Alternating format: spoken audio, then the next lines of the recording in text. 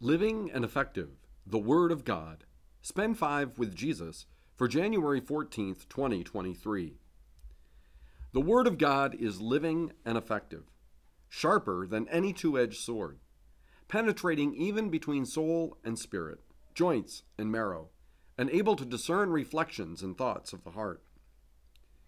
How familiar are you with the Bible? How much are you aware of what it says, what it teaches? Do you know why it even matters that we are familiar with the Word of God? What has kept you from knowing more about it? For Catholics, it can appear that the Bible is not very important to us since we do not always know it well. We do not know what it says, and perhaps most importantly, we do not see the connections the Bible has with our beliefs as Catholics. It is important, and today's reading makes it clear that it is quite powerful. We might ask why it is God does not speak to us today the way he appeared to speak in ancient days. But God does speak to us, and his word can change us. It can make us new. It can help us to discover God's place in our life, and it can help us to discover our infinite worth.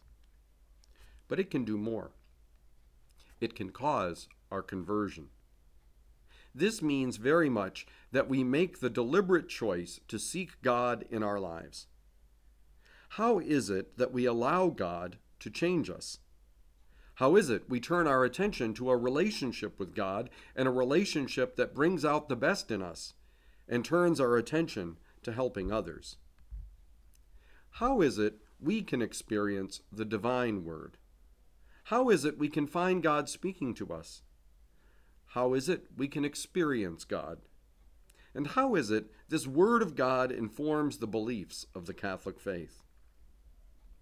How is the way in which we practice our faith as Catholics rooted in what we hear in God's Word?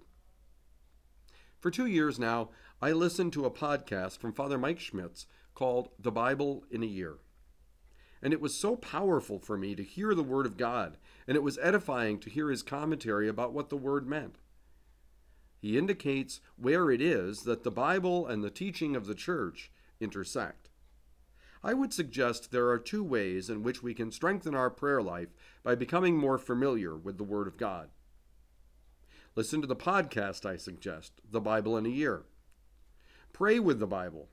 Listen for God's voice. Make time for silence. God wants so much to share himself with you. Let him.